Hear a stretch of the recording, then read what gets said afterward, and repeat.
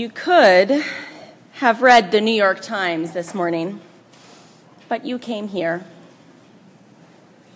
You could have gone for a run or stayed in bed, but you came here. You could have watched a TED Talk online, but you came here, or at least are watching us online. You could have done any number of other things, spent your time in any number of other ways. But you came here. Instead of being just a you for this hour, you choose to be part of a we. And that makes all the difference. I invite you now to join Lilo in singing one of my favorite we songs. Lilo will lead us in Somos el Barco. Somos el barco,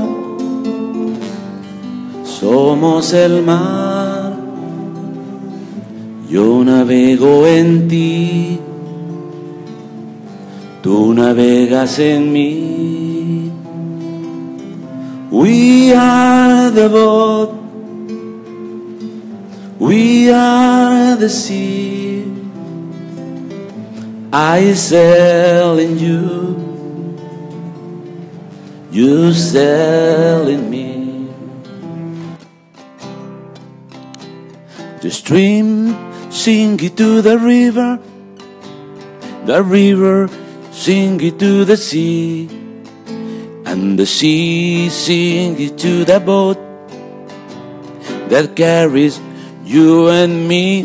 Somos el barco, somos el mar, yo navego en ti, tú navegas en mí.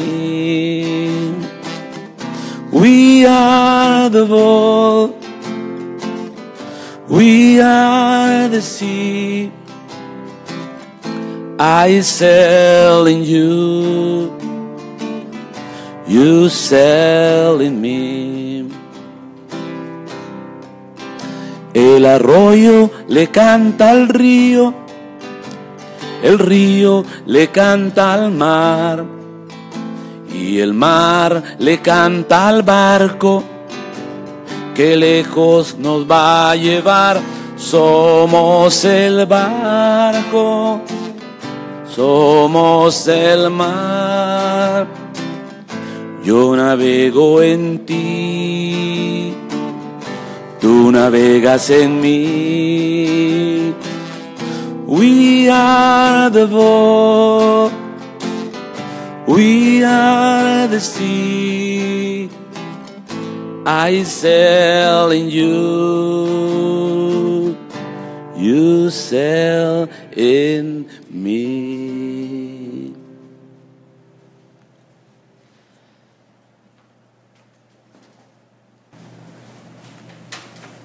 Good morning. Welcome to the Washington Ethical Society. My name is Perry Biter, and I am so glad that you are here with us this morning, either physically or on Facebook. Visitors and guests, we hope that you got a blue name tag so that we know who you are and can welcome you and answer any questions you might have. We love talking about why this place is important to us, and we're curious to know what brought you here today and what you might be looking for. Please join us after the platform service for coffee and cookies in the lobby in the social hall. And please consider sharing your email address with us on this gold sheet that you can find in your program so that we can add you to our mailing list. You can drop it in the collection basket as it passes later in the service. I would like to remind you all, please silence your electronic devices so that you can be fully present this morning. While you have them out, if you want to let your social network friends know what an awesome place you're at and that they still have a chance to be here at 11:30, that's okay too. I now invite Cindy White to come forward to light our community candle so we can hear our shared values in each other's voices.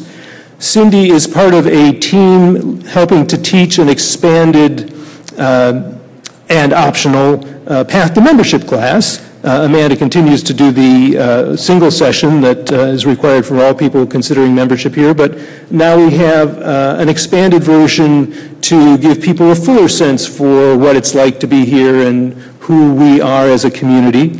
And this is also open to people who have joined in the recent years who still feel like they're getting their feet wet.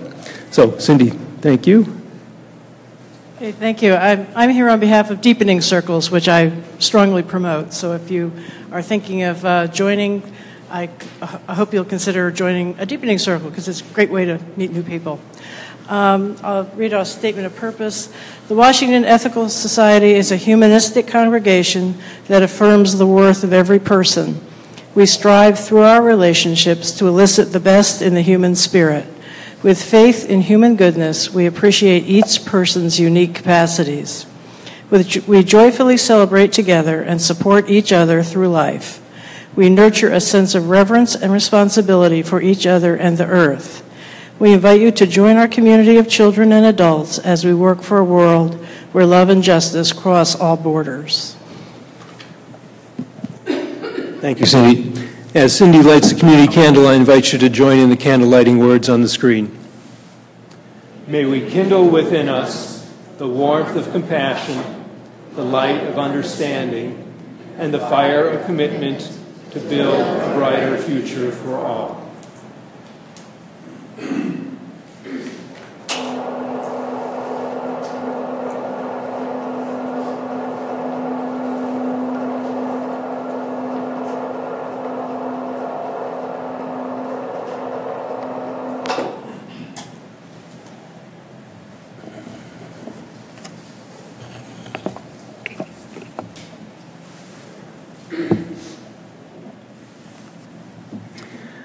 We ring this bell in solidarity with people around the world.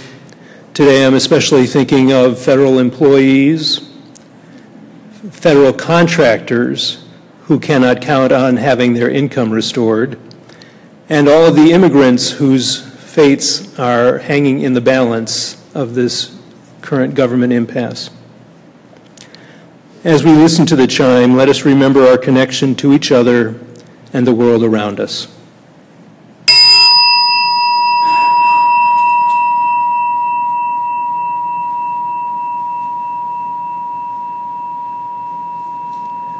Let us hold in our hearts all that hurts in the world.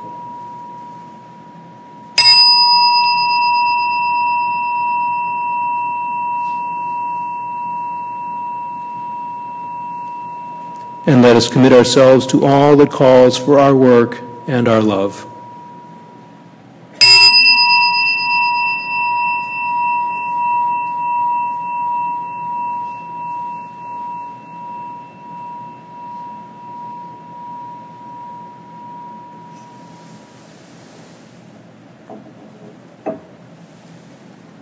I invite you now into a time of meditation. Take a minute to get as comfortable in the seat as you can. Close your eyes if you like. Take a few deep breaths.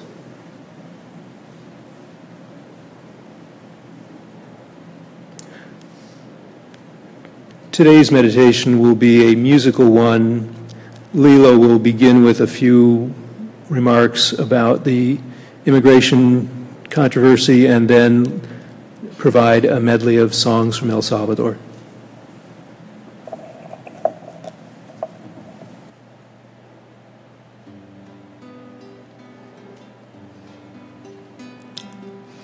My name is Lilo, Mr. Lilo, Victor, Super Lilo.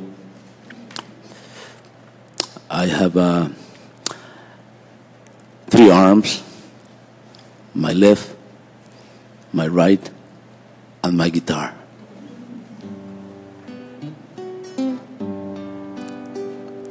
I am from El Salvador. I am a Salvadorian. My country is very small, but I love my country.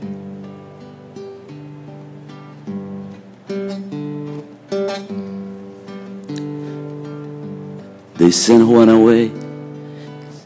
Yet yesterday morning, asylum denied, the judge said case closed. They're flying him back to his unhappy country. I wish I could see him just one more time. Goodbye to my Juan, goodbye Rosalita, adios mis amigos, Jesus y Maria. You won't have a name when you ride a big airplane, and all the world called you will be deportee. Haya que me gusta a mí, por sus montes encumbrados, por sus lindos balsamares y su cielo de zafir. Qué lindo es cantarte aquí, a la par de tu ventana, mi muchachita serrana. Qué lindo es cantarte aquí.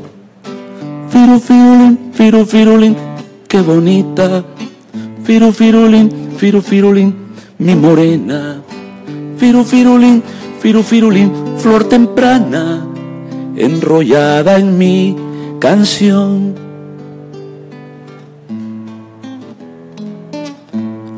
Yo salí muy temprano para no despertarlos, para que no lloraran, para hacerlo más suave, para hacerlo mejor. Una mano en el pecho, la otra con el pañuelo, hilvanando los sueños, sin pensar lo peor. Manuelito despierta y me dice: mamita, ¿cuándo regresarás?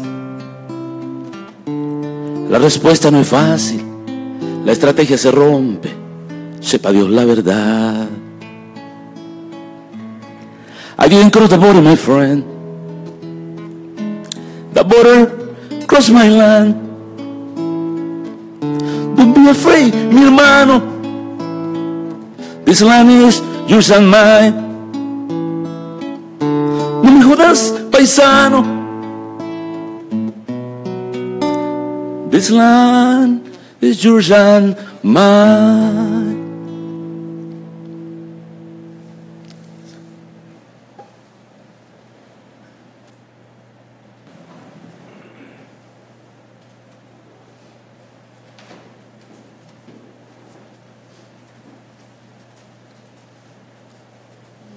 Gracias. It was so beautiful to have you bring what is in your heart and I know held in our hearts this week. Thank you.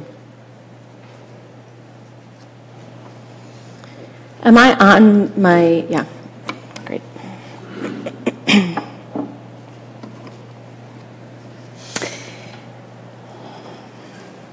My parents are both pretty reserved people. It's a little bit of a mystery how they ended up with me. They're both kind of introverts, which I remember whenever I go home to visit them and they have to take breaks from my family on a regular basis. Whereas I'm like, oh, we're all here. Let's all be here all the time doing all the things with all of us, each other. I'm an only child, and it may be that they figured that was loud enough. And in addition to being somewhat reserved, my mother is part of a Unitarian Universalist congregation in upstate New York, as some of you know. But my father only goes into congregational spaces if I am the person speaking. And I have to be the person doing the main thing. He's not going to come if I'm just doing a little bit of a thing. That's been true ever since I was a child. He only came to the congregation I grew up in when it was, you know, the teen platform, and so I was speaking. That was as long as it was a pretty main thing. And it's true now. And some of that has to do with the fact that, you know, he's basically a secular humanist in orientation, entirely naturalistic understanding of the world. And so, in general, religion isn't really his thing. When I asked him for permission to use him as a platform illustration this morning and explained that it would be done in great love, which it is, he jokingly said that I had my blessing, his blessing, and then put like 4 smiley emojis after it. So that's part of it, you know.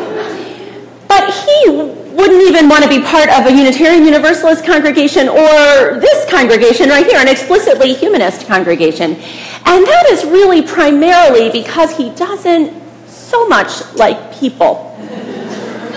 He likes them individually, but the idea of choosing to be in a community with a whole bunch of people that you didn't specifically pick out to be your friends, right? You can pick, the person that you marry or the people that you hang out with on a regular basis, but in a community like ours, you are in relationship with a whole bunch of people that you didn't pick out.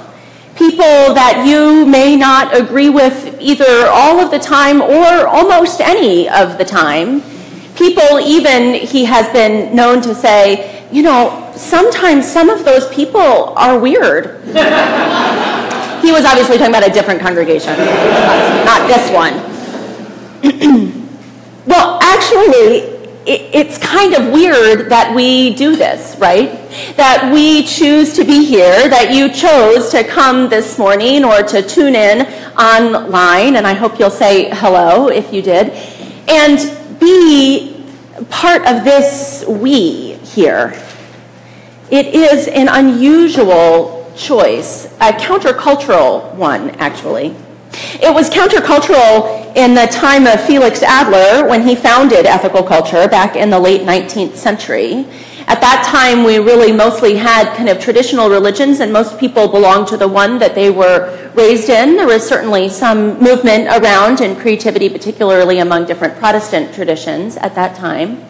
But Adler wanted to start this new kind of weird thing, right? This gathering that would bring people together that didn't necessarily believe the same thing and didn't have one text that they were all going to look to for sources of knowledge and didn't have one tradition that they all came from and agreed on as important, but rather thought a whole bunch of different things and chose to be together and to figure it out with each other.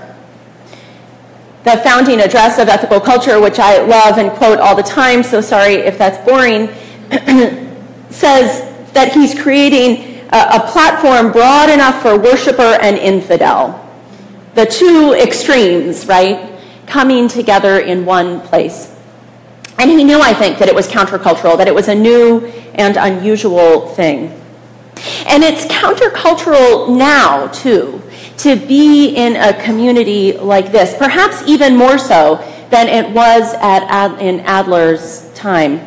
I was watching a webinar this past week with a number of other West staff members that was led in part by Aisha Hauser. Aisha Hauser is a Unitarian Universalist religious educator and one of the authors of the White Supremacy Teach-In materials. This particular webinar it was called White Supremacy and the Death of Sunday School, which was sort of an arresting title and unfortunately kept popping up in our calendars as the White Supremacy webinar, which was didn't sound like what we wanted. But it was really about how kind of white supremacy culture interacts with all sorts of models that we use in our congregations. And in particular, this one was looking at different models for how we teach our children and incorporate them in our community. But the thing that was so interesting to me about this webinar were the reflections from Aisha about what it is that we are doing together, this weird thing that we do with each other.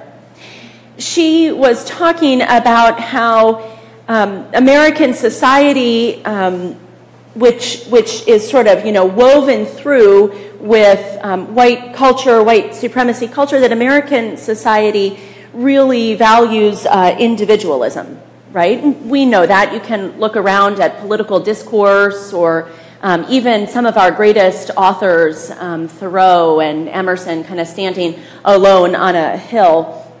It values individualism, and we are doing something different. I love the way she put it, talking about in communities like this one, our goal is to look from the I to the we, as she wrote.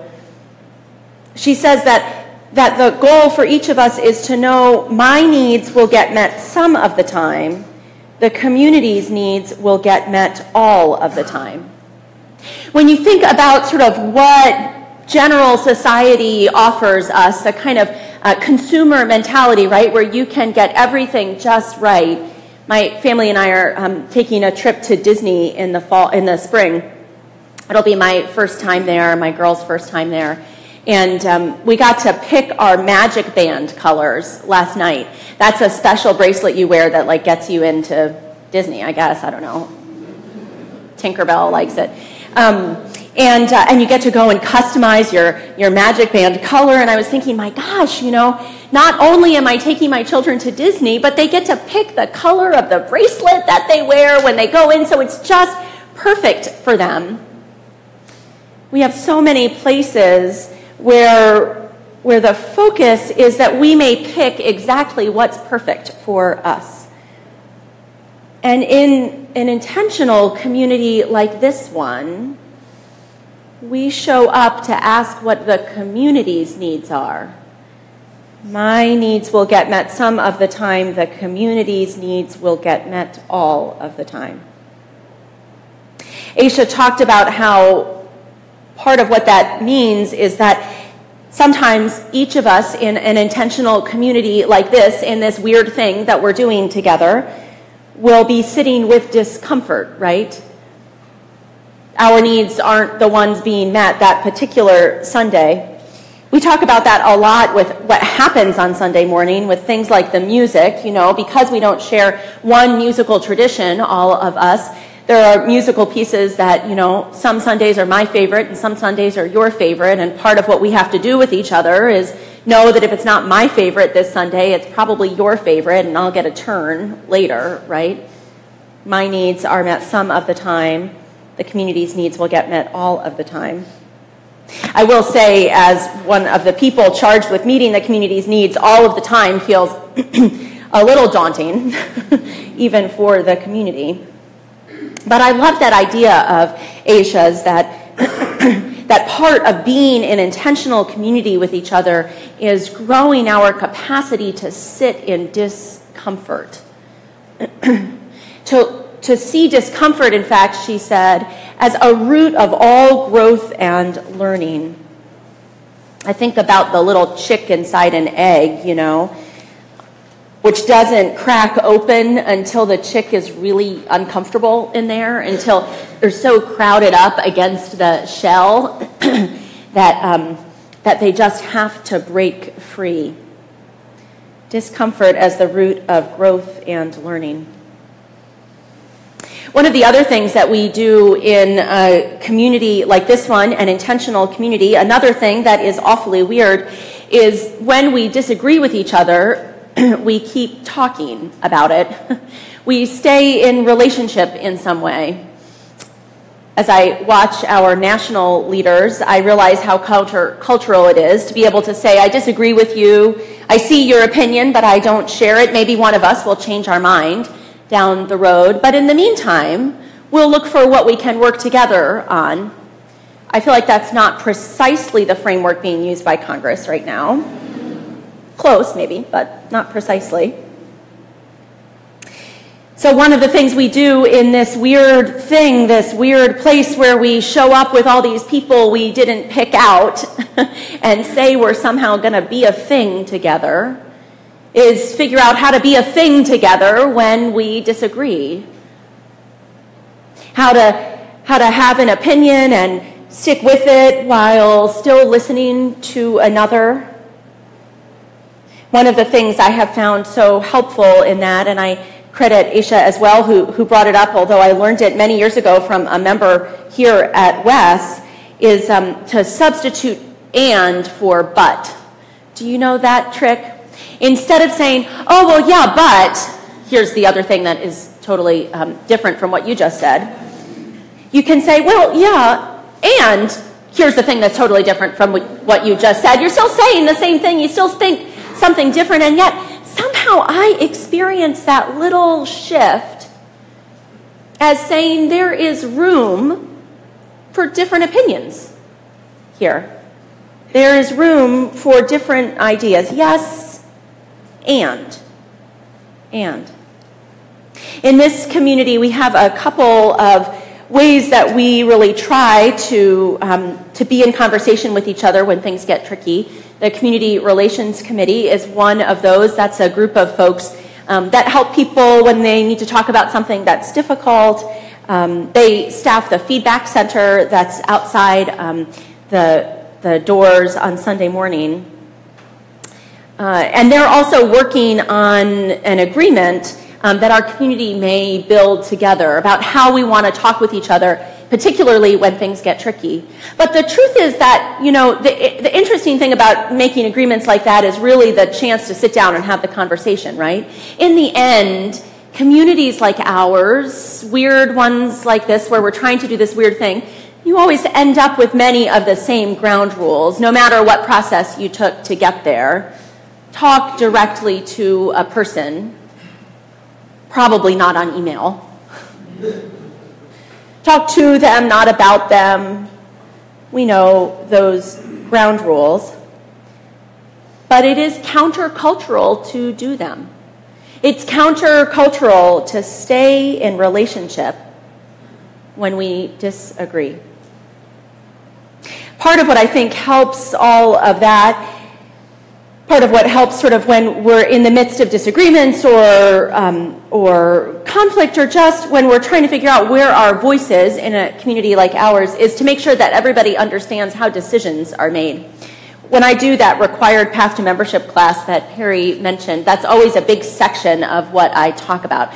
Like, who makes decisions around here, Is it just rolling dice? Are there votes? What are their votes for? Who makes decisions for different things? And of course, the answer, as you would guess, in a community that's made up, at least in part, by sort of wonky Washington types, is that there's many layers of decisions, and different decisions rest with different bodies, with the Board of Trustees who are elected, or with the staff, with me who reports to the board. Making sure that folks sort of know all those layers of decision making, who's in charge of this decision or another. Where can I bring feedback? That piece around feedback, I think, is such a core part of intentional community. I mentioned the feedback center, which is out in the lobby, but we are listening all the time for where folks are, what they're experiencing here in this community. Sometimes it's easy. If you look in your program, you'll see that the platform title is in bold. That's a change that happened this week because somebody wrote at the Feedback Center and said, gosh, I'd really like the platform title in bold, and I love it when people ask things I can actually do immediately. And so then I do them as quick as I possibly can because I feel so proud of myself. Now, one of you will go to the Feedback Center afterward and tell me you wish that the platform title were not in bold because it was distracting for you. And that's okay. Then we'll just go back and forth and see if anybody notices again.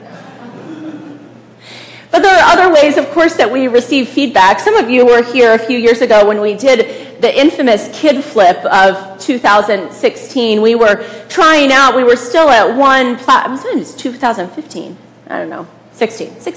We were still at one platform service and it was getting mighty crowded. And so we were trying all these different ways to manage the number of people in the room.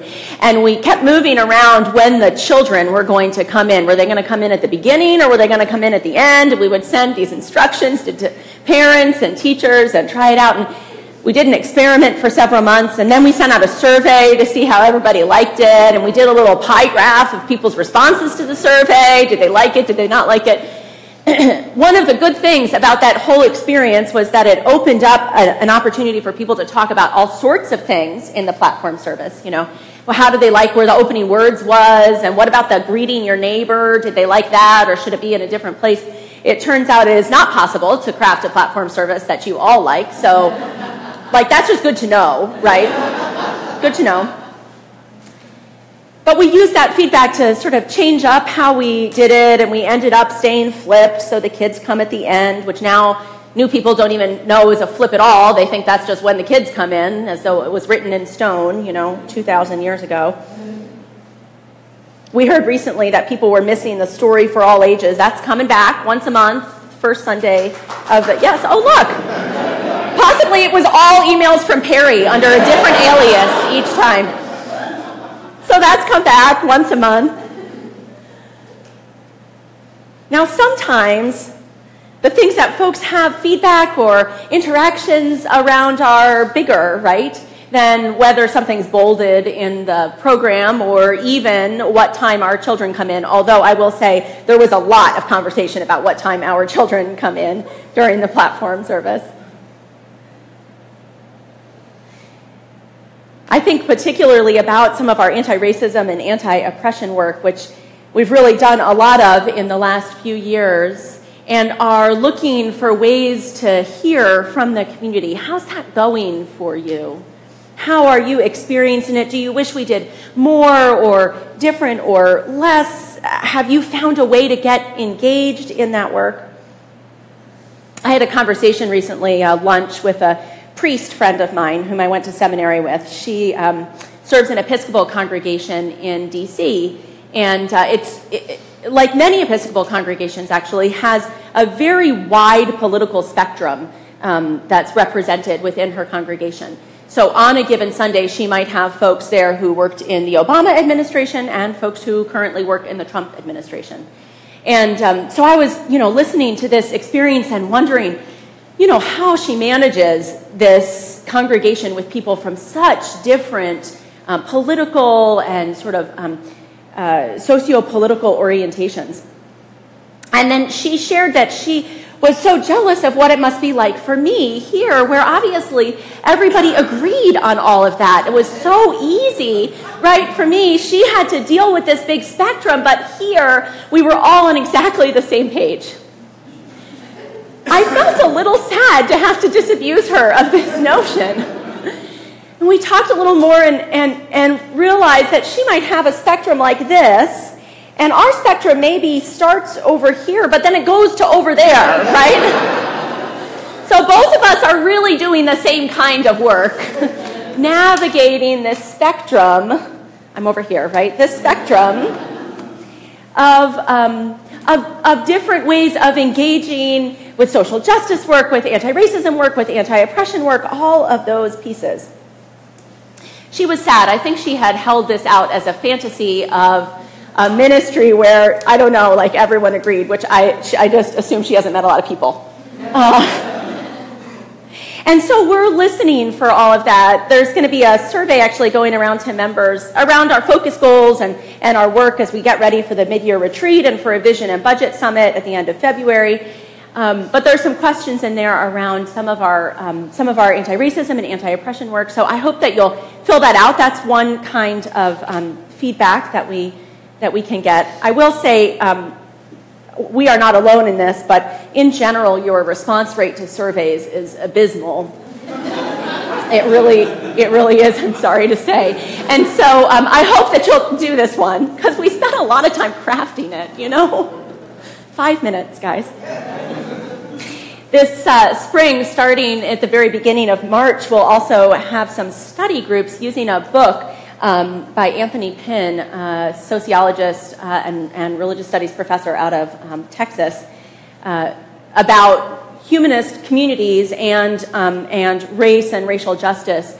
And so I hope that you'll take a look at that as well. We'll have those books available to purchase. And then the exciting thing is at the end of April, Dr. Pinn's actually coming here to give a platform, which I'm very fangirl about right now.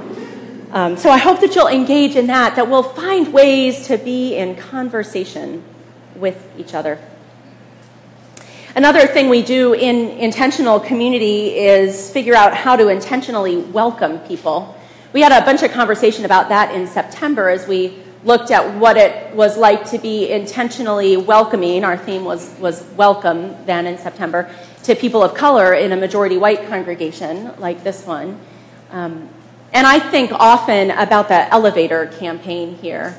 About 10 years ago, this congregation chose to put an elevator in the building to make it accessible for people. At the time, what were there, like 6 or 7 weird stair levels just to get into the main hall? There are these horrible stories of having to pick people up to transport them in. So they built this elevator, And the thing I love about that story is that there wasn't one sort of person at the center needing that elevator. The idea was this was an elevator so that we could be welcoming and open to anybody who wanted to be in our space, to make it possible for the most number of people to be the most welcome here. It turns out, P.S., that it's mighty handy when you're carrying food up for Schmoozapalooza or decorations for Winter Festival to have an elevator and a cart instead of the stairs, so it worked out for many of us. I think about that elevator campaign as we've been playing around with some other kinds of intentional welcome here. Some of you have noticed that often when I'm the officiant or Zeb and some of our other officiants, it's all up to them, have chosen to introduce ourselves using the pronouns that we use. And that's a similar idea as the elevator, I think, in a lot of ways. An opportunity to make our space more welcoming to more people. Introducing with pronouns is something that's gained a lot of popularity in recent years, particularly with younger generations. So it's pretty new to me, actually, and maybe to many of you. The idea, of course, is that, not everybody uses either he or she pronouns. Some people use they or ze, a different pronoun. And not all of our pronouns are immediately obvious, sort of correctly identified, right, when you look at us. And so you might, just the same way you don't assume that somebody knows your name, you might not assume that they know your pronouns. And so making a practice of introducing oneself with pronouns can make it a more welcoming space for people for whom that's a real helpful thing. Now, we don't have any requirement about introducing by pronouns. I've chosen to do it on Sunday mornings. And I know that it's been uncomfortable for folks. Makes me think about that sitting with discomfort piece that Aisha talked about. I actually wanted to share an email I got from Jared Mason, who's a new member here, it was one of those amazing sort of six paragraph emails in which he walked me through his entire experience with hearing me introduce myself using pronouns, starting with what he said was, let's see, I've got it here.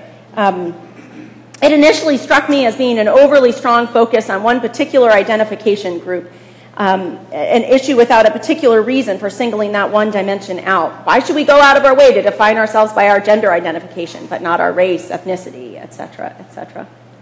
And then as he goes through the email, he talked a little bit more about what he thought, about experiences he had with different people, and thinking, he said, it's very important to recognize the power dynamics that exist between the two. In other words, if the minority group that we're talking about are billionaire hedge fund owners, who are also welcome to WES, I did want to make that clear, they probably deserve less of our consideration than if we're talking about historically marginalized populations. And trans or other gendered people, he wrote, are obviously among the more marginalized groups in our society, and most probably at WES. The really cool thing for me, as Jared kept talking about this, was that he then wrote about sitting with his son in Platform, who asked why we were doing this, this kind of introduction. When he asked that question, Jared wrote, it provided an opportunity to talk about the issue, as well as why it's important to imagine others complexly, and about our tendency as humans to simplify the world down to make it look like us is understandable, but can hurt others and limit our appreciation for how much beauty and diversity there really is in the world. It was a great, Jared wrote, even if small, moment, and it's one of the things that I appreciate about WES, that it provides the opportunity for, moments that can turn into aha moments if you're lucky. I found that email so helpful because I was able to see this kind of progression that Jared had experienced, and of course I share this email and his name with his permission, so I'm sure you can talk with him as well to hear his further experience about it. The experience of sitting in discomfort in this weird thing we're doing here, right? This weird community that we're part of. That part of being in community is learning that together, listening to people when they try changes, learning the stories of why it matters to people. However, I will say not everything is just pronouns and anti-oppression work. We also do some really hard things in intentional community, like reading our email. So just give me one moment here. I want to invite you into our staff conversations. Every week we say, somebody didn't know about Schmoozapalooza, or someone told me they weren't sure when the Seder was, and we think about how many more ways we can communicate with all of you. Remember I said you were bad at reading surveys? You were sort of a little bad at reading email too, you guys. So we have a Twitter account and a Facebook account, and I don't know, Robin's probably putting things on, Instagram, and yep, she is putting things on Instagram. I don't even have that on my phone. Maybe we'll try Snapchat. I think that the teens use that. I don't understand it. It's only pictures? Anyway, we may do that, only pictures. You're going to just get a picture of the next platform. It'll be like Pictionary around platform. I have many colleagues who talk about the challenge of communication in a community like ours today. And one of the problems is that big companies have big marketing budgets and big PR departments who are able then to communicate with people in the format that each person prefers, right? If you like Twitter, you can get all your news on Twitter. If you like Facebook, New York Times is on Facebook, et cetera, et cetera. And here we are with, not, I would say, a large PR and marketing department. Not really a department, but rather about a third of one person's time, and trying to communicate with all of you. And so I was in this Facebook conversation with other colleagues where we were trying to talk about all the ways we were trying to communicate. We have a thing in the lobby, and one colleague finally said, at my daughter's school, they just write an email. They say to us all at the beginning of the year, the information is in a weekly email, and your job is to read that. So I'm going to try that here. The information's in a weekly email. Your job is to read that. It's also on our website calendar, and most of it's on our Facebook page and our Twitter account. But really, there's a deeper piece there, right? We all get millions of emails a day, and yet being in an intentional community like this one, part of what we agree to with each other is to pay attention to each other, to read each other's emails. It's in the email. It's in the email, guys. I don't know. Emails and anti-oppression work, and then there's pledging and volunteering. It does make you wonder why we do things like this, right? Maybe my father has the right idea. This is just a little too weird, a little too hard. Congregations have been at the center of my life since I was a child. I had to go get one because, remember, I had these two reserved parents that need time on their own. So it works out well for me to go to a place where there's a whole bunch of other people I can talk to. At every stage of my life, I have chosen to go deeper into intentional community, to do this weird thing with other people. Even though it is sometimes very weird and sometimes uncomfortable or tiring, it certainly means that most decisions take a long time. Sometimes newcomers, when they're talking with me for the first time, will say that they had actually sort of come up with ethical culture or humanism as a religion, but they didn't think anybody else did it. And so they figured they would have to be content to just be a religion of one, right? Like just them by themselves doing this thing. And the wonder on their faces when they realize that they get to actually do that in community with other people, journeying together. Like many congregations, we had what people are referring to as the Trump bump. It was an increase in attendance right after the election a year and a bit ago. And At first, I think, people think about that Trump bump as people wanting to be with other folks who are doing justice work, or just in a place that will help them to feel, calm and centered on a Sunday. And I do think that that is absolutely part of it. But I think that really what people came looking for and continue to come looking for is precisely the weirdness of all of this. The society out there, the larger society, tells us in America that it's just about us individually, that it's an I kind of place. And in case you hadn't noticed, it doesn't seem like that's working out that great. People come to a community like this one because we have some sense, even if we cannot quite articulate it, that there has to be a different way of being we. That there has to be some place where we disagree and stay at the table, where we build things together, where we make it all up with each other and then tear it down and make it up again. That the we feels important. They come because they are looking for something countercultural, something weird.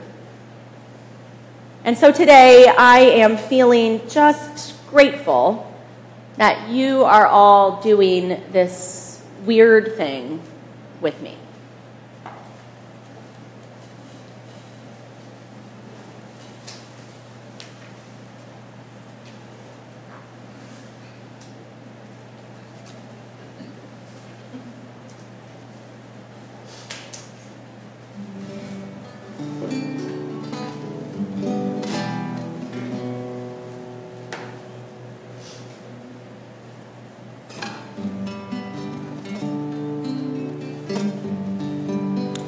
Cause we are rainbow, a human rainbow.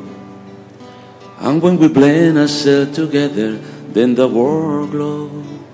We are different sizes and shape and color to make a rainbow. We need each other. I wonder how the world will sing if we all look alike. If every kid had purple skin and roll a yellow bike, it might not be as interesting a play for us to see. That's why I'm glad you look like you and I look just like me. Cause we are rainbow. Can you help me? A human rainbow. And when we blend ourselves together, then the world glows. We're different sizes and shape and color to make a rainbow. We need each other. We need each other.